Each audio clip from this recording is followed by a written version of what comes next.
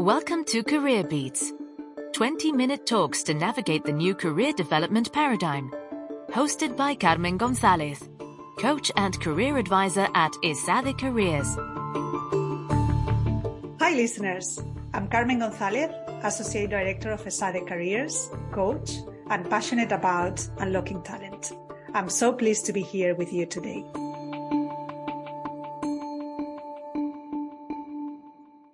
I'm sure that now and then you catch yourself thinking about your levels of happiness in life. Questions like, is my life fulfilling enough? Could I have made different choices and had a happier life? Our daily choices definitely impact our levels of happiness. But are we in control of what happens to us in life at all? If these questions resonate, you are in the right place. Today, I have the absolute pleasure to talk to Jordi Quoidbach, an authority on the relationship between decision-making and happiness.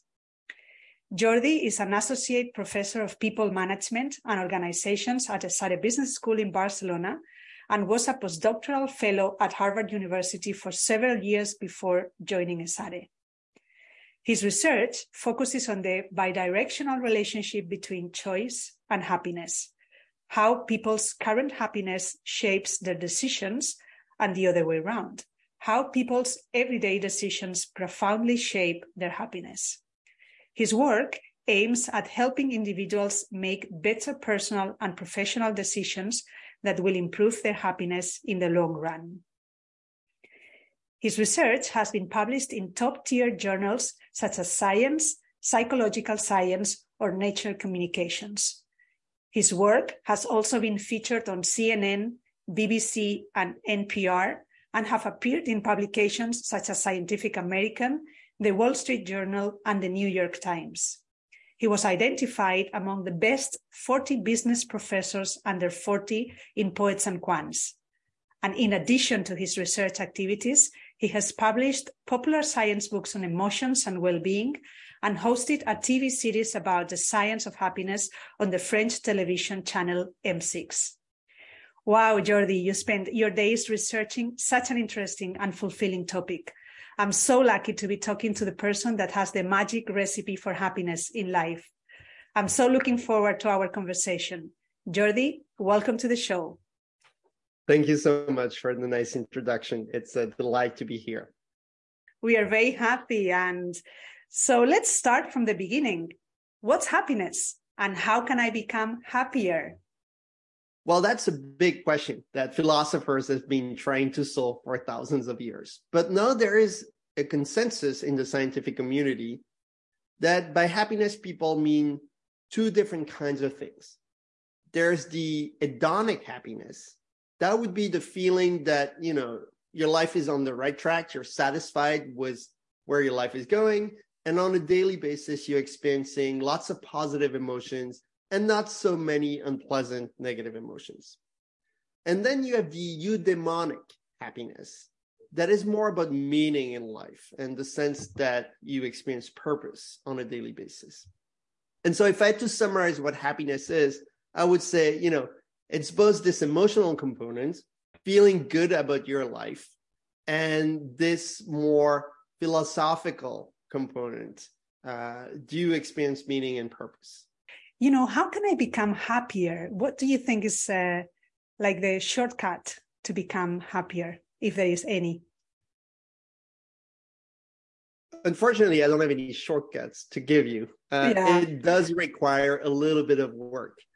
So if you look at the factors that tends to predict who's happy and who's less happy, what's really interesting in the research is that life circumstances, how much money you're making, where you were born, how many sunny days do you experience, how big is your apartment or your car, is surprisingly not that related to our happiness. It turns out that all of these factors, sure, they matter, but a tiny bit, and way less than what we think. What seems to matter, however, is how we spend our time. And how can we spend our time to be happier?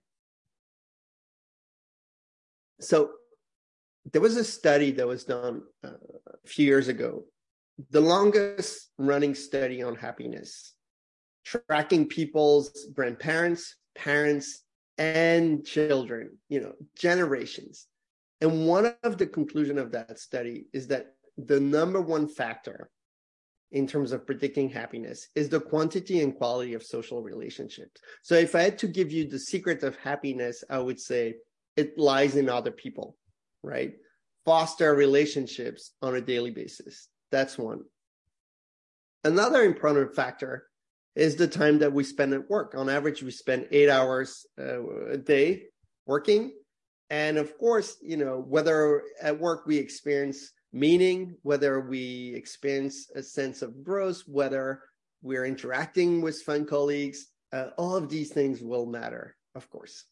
So that's excellent news, actually, because it gives us some sort of control on our happiness, right? Happiness is a choice. And knowing that social interactions and the quality of time at work in the terms of the relationships that you develop at work really matter, help us a lot to put the focus on that.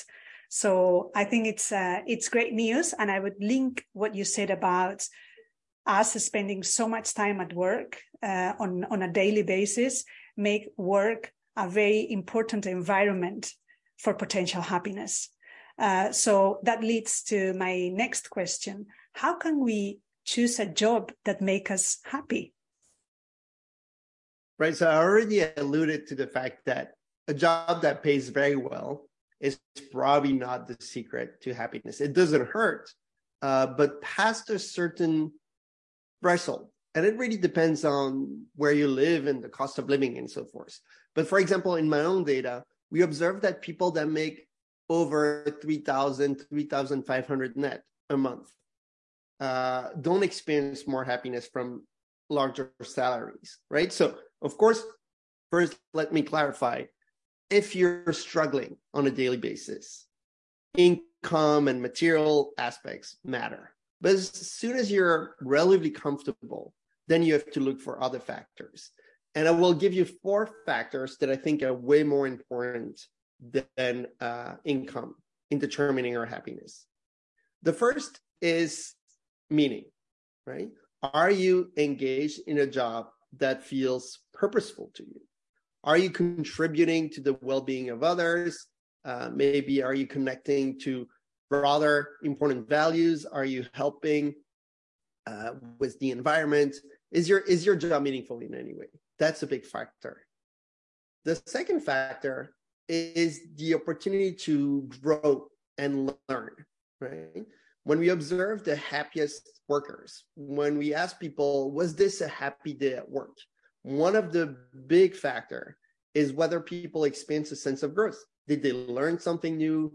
Did they overcome a challenge that they were stuck on? This feeling of getting better at what you do is extremely important. So are you going to be in a job where you're basically bored and doing always the same thing? Yeah. Or are you going to be in a job where you're overly stressed because the demand of the job does not meet your current level of resources? All of these are not conducting to happiness. What you need is a job that is well calibrated, where the level of challenge is matching your current level of resources so that you can slowly get better without either being bored or being overwhelmed. Yeah. The third factor is the amount of autonomy that people can enjoy in their job, right? Nobody likes to be told what to do. Yeah. And if you observe happy workers, they tend to have very clear objectives, right? They know what is expected of them, but they have freedom in how to reach these objectives. If you're going to be in a job where they micromanage every single aspect of your daily routine, you're going to be miserable. And so try to look for a job where you have some freedom in how to do things. And, the big companies, the famous example being Google, for example, have understood the importance of autonomy. That's why at Google, famously, you have half a day a week where you can work on anything you want, right? Because they know that at the end of the day, that's what motivates people to come up with great new ideas that can later be exploited by the company. Yeah, The last factor is, friendship and fun. If you observe the most satisfied employees, the most satisfied workers, most of them will tell you that they have good friends at work. Mm-hmm. We're social species, and if we're happy to see our colleagues for coffee, for lunch, that motivates us to get up and go to work.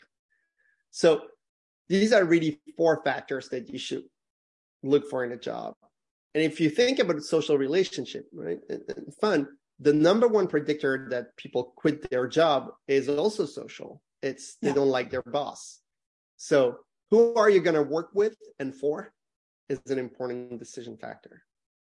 Wow, that's very interesting, and I'm sure it's going to be very useful for the audience whenever they are thinking about changing jobs or looking for their first job. These 4 factors, is something that you need to think about when you're developing your professional journey. So meaning and purpose, making sure that the work you do has an impact on a bigger scale, sense of growth. And that's also linked with one of the most important competencies that is looked for in the workplace right now, which is curiosity. There's ability to wear the exploring hat all the time. So this is very important and very linked to this sense of growth, amount of autonomy, being able to, have this freedom, this percentage of freedom to develop your, your own decisions, and the connections, the friendships that you make at work. It's very important to work with people that are alike and that you feel comfortable with. So I think that's, everything that you said is very powerful and very important. And I'd like to move now to another important aspect related to happiness, which is the way we manage our emotions. The way we manage our emotions plays a key role in our levels of happiness. So what's your top advice to manage them in a way that help us to be happier? So you're raising really an important point, right? Which is, of course, there are external factors. How meaningful is your job? If you're working to save the environment versus in a factory, objectively, one job might be more meaningful than the other. But there's also a subjective component that is important. It's not just what work you're doing. It's also how you perceive that work, how you, subjectively find meaning even in a factory, right? That you can find meaning in a job that is not maybe the most prestigious one. And so these psychological elements are very important. And in particular, one important psychological aspect of our happiness is how we manage our emotions on a daily basis. For example, job is stressful. You're going to have deadlines. You're going to have conflict with your colleagues. And the way we react to this event is often more important than the frequency of these events altogether. There's interesting research on stress, for example, and health. Yeah. Maybe you're not surprised to hear that the more stress people experience, the more likely they are to develop some sort of disease. And there's actually a relationship between longevity and the experience of stress. Yeah. But what I find fascinating in these studies is that it's only the case for people that think that stress is bad for them. People believe that stress is actually a useful emotion. People don't run away from stress, but, accept it as part of the human condition, do not show this negative relationship between stress and health.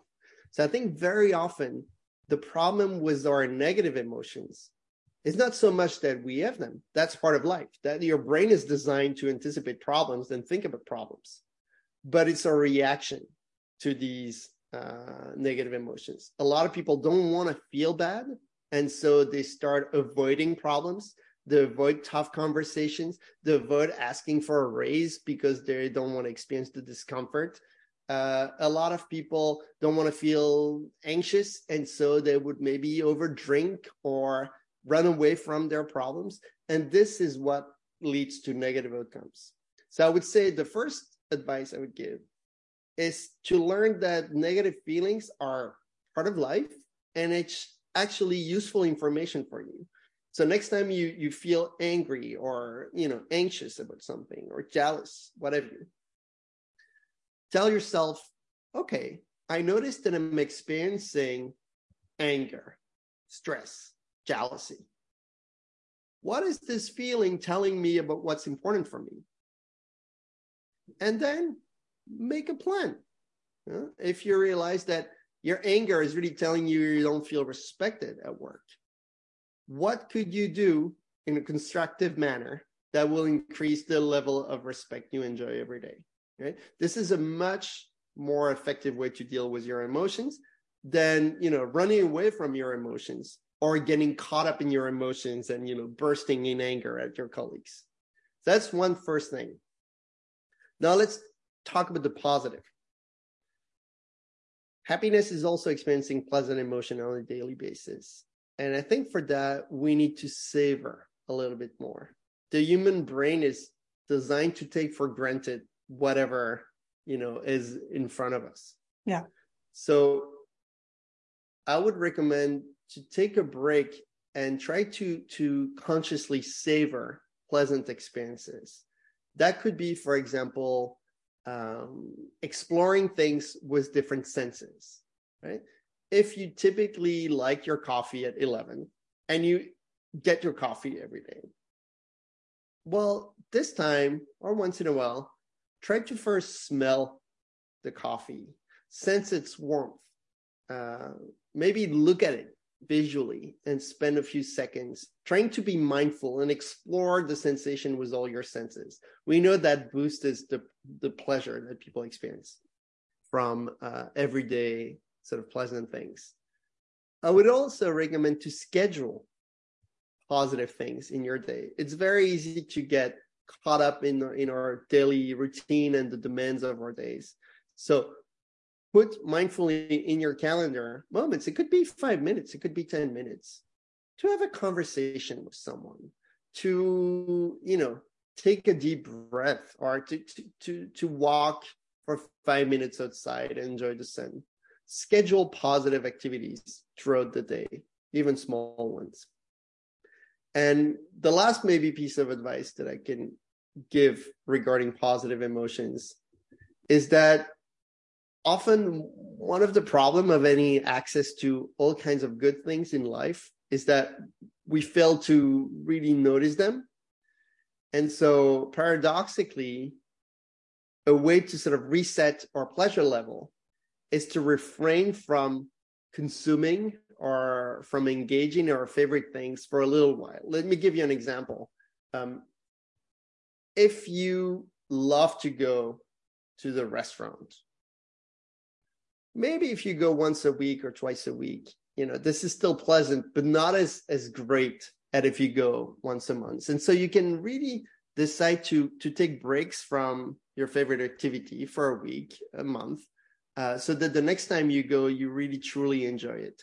And I would recommend that for all these daily pleasures that we might overconsume, it might be a good idea to take breaks and to make it a ritual instead, right? So you love your latte. Well, make it a Tuesday latte. It's a Tuesday thing. So every Tuesday you'll be happier because it's coming, and you make it a ritual. You're really, take your time. Maybe you go to that bench outside. You make it a ritual so that you force your brain to really savor the moment. These are a few advice I can give. I think they are very powerful advices, so I'm very grateful for that. As you said, part of a happy life is also experiencing unhappiness. So your first advice is to accept your emotions, right? And take actions, understand what's happening inside of you, and then take action. Be present, these mindful moments, and to really flavor things that you like, to take a moment to pause, which is something that sometimes we don't do very often, to really pause and flavor the little things in life, which the little things in life are the ones that make the big difference, and we need to remember that. And I like your advice about postponing the reward, right? To have that in mind, something that you're looking forward to. So I think, all your advice is very powerful and very practical, and the rituals, which are very important. Sometimes we rely too much on will, on motivation, and sometimes those things last only so much, right? But if you create rituals, habits, you can really rely on that for happiness. So I like that, and I might incorporate the Tuesday lattes or something similar. The Tuesday teas for me. Okay. So now I'm going to share 3 questions that have been chosen by our audience, so you can give us a short and practical answer. Our audience is very curious to know, Jordi, you've been researching happiness for a long time. So what's your daily happiness routine? What works for you? I actually have a routine. I don't know if it will work for you, but I can share mine. So before going to bed, what I like to do is a 4-3-2-1 routine. Okay. 4 is for 4 deep breaths. So I really want to sort of connect with the present moment by taking 4 deep breaths, and I count in my head to force myself, to be focused. So I count to 7 when I inhale, then I hold for 4 seconds, and then I breathe out for 8 seconds by the mouth. This is something I think I saw in some scientific article on like deep breathing. So I did 4 of these, and that already sort of calms me down.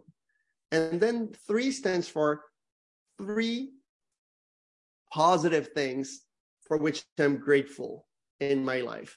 This can be small things, right? I can be grateful for a good conversation I had with a friend. I can be grateful to a moment of fun I had with my kids that day, or big things. Grateful for the fact that, I'm relatively healthy and I get to do a job that I love, for example. So I mentally make a note of 3 things I'm grateful for. And then 2 stands for 2 positive things that I look forward to experiencing tomorrow. This comes from one of the first scientific paper I published over 15 years ago, where I asked people every time before going to bed to practice their ability to project themselves into positive futures and to really imagine the things that they would do tomorrow that would bring them pleasure. And what we found was that people who did this for 2 weeks were significantly happier and less stressed than our control group, where people had to imagine neutral routines. So I follow my own research, I guess, and I imagine 2 positive things that I'm looking forward to experiencing tomorrow. And I close on 1 value, 1 core, guiding principle for me that I want to embrace and exemplify tomorrow. So it could be, if it's about being caring towards other people, I say, okay, tomorrow the value I'm going to embrace is care for others. And all of my interactions and decisions are going to be hopefully guided by that value. And then if everything goes well, I fall asleep very quickly. And that's also the goal. Wow, amazing. And I really love the fact that everything that you say is been proven, right? It's scientifically proven. So it's not just an opinion. It's something that you've been researching on for many years. So I love that. So then breathing, being grateful, something that you look for, that you look forward to, and, a value that you want to embrace. And I really like that because, thinking about the values that you want to embrace, as you said, really help you with decision making, because you honor that value when you make your decisions. And in order to be able to do that, you need to spend time thinking about it. So I think it's a very positive way to end the day, go to sleep on a quiet and happy mind, and, prepare yourself for the next day. And, I also really like what you say about the things that you're grateful for, because there are so many little things that happen in our daily life that, we just miss because we don't think about it too much. So like spending some time thinking about what are the things that you're grateful for, I think it makes a big difference, because even in the worst day, there are things that you need to be grateful for. And that also connects with something that I heard from Dr. Tal Ben-Shahar, the Harvard professor, that talks about the meaning of appreciation, which has two meanings. Appreciation is something that you feel grateful for, but it also means an increase in value, right? So when you appreciate something, its value appreciates, its value increases. So I really like that double meaning of appreciation, which links to gratitude. So I'm going to move. I think to me, first, I'm a skeptic, so it sounded a bit cheesy, these gratitude sort of things. But I think what it's doing, it's not magic. It's just forcing, as you said, your brain for a few seconds to focus on what's going well. Yeah. And the brain is not designed for that. The brain is designed to anticipate problem and maintain us alive by for survival. Problems. For survival, absolutely. So I think through practice, by sort of forcing yourself to notice what's going well, even if it feels a bit artificial, a bit like kumbaya to some, can compound into making a difference. It can compound into like rewiring some of your thought patterns into maybe noticing a bit more the good things in life. And that makes a world of difference. Yeah, absolutely. I love that. And you already talked about social interactions and the importance of manage those social interactions for happiness. So what's your top advice? If you had to give only one advice to improve social interactions to live a happier life, what would it be? I'm going to give you two. I'm sorry. Okay, excellent. The first one comes from a paper we just published, where we found that, of course, spending time with others is good. And spending time with loved ones is good. But what we found too is that people who have diverse social portfolios are happier than people with concentrated portfolios. So people who report on a weekly basis, for example, interacting with friends, family, but also strangers, coworkers, acquaintances, tend to be happier than people who only report being with friends or only report being with family. So I would say diversify your social portfolio, right? Get to interact and meet with all kinds of people. Mm-hmm. The second advice, more qualitative, has to do with the way we interact with others. And I think one of the problems when we interact is that often we're in our head, we're thinking about what we're going to reply, we're waiting to speak rather than trying to fully understand and be there for the other person. So there, my advice would be listen more and show that you're listening to the other person by using reflection techniques, by repeating some of the words they say, by summarizing what you heard in your own words and asking if you got it right? Your goal should be to fully understand the other person. And by using these reflections, by labeling what they're going through, it sounds like it's difficult for you. It must be tough for you, these sort of things. You will really improve the quality of your interactions because people will feel heard. And as a return, they will like you a lot more. Yeah, amazing. So it's really to give your undivided attention to the other person, right? Absolutely. Okay, so now as final words of wisdom, if you were to give only one piece of advice to our students, of career advice specifically, what would it be, related to happiness or in general? I would say, like I tell my MBA students every year, don't focus so much on getting the conditions right, the salary, the car, the title, the team size. Focus on getting the job right. A job where you have meaningful social relationship, purpose, where you can learn, and where you have the freedom to explore. Wow, that's very That's amazing. I love that. So I'm sure that our students will be eager to find out more about you. So where can they find you? So I'm always happy to connect on LinkedIn or on Twitter. And people can also check out my website if they're interested in my research paper, www.quoidbach, it's a weird name, .org, QUOIDBACH.org. Excellent. Jordi, thank you so much for being with us today. We all want to be happy, and I think we have a much better idea now on how to pursue happiness in a sustainable way.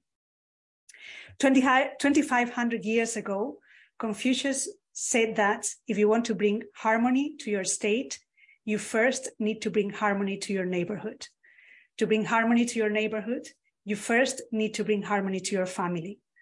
And to bring harmony to your family, you must start with the self. You just gave us plenty of tools to bring happiness to ourselves, so we can then make others happier too. So thank you. It's been magic. Thank you so much.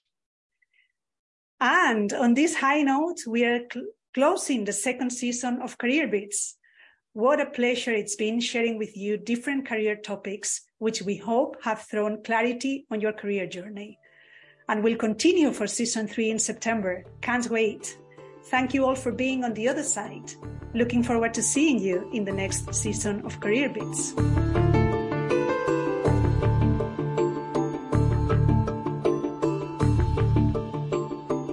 Keep your career beating. Tune in on Spotify, Google Podcasts, and Apple Podcasts for a monthly dose of career stories, advice, and trends.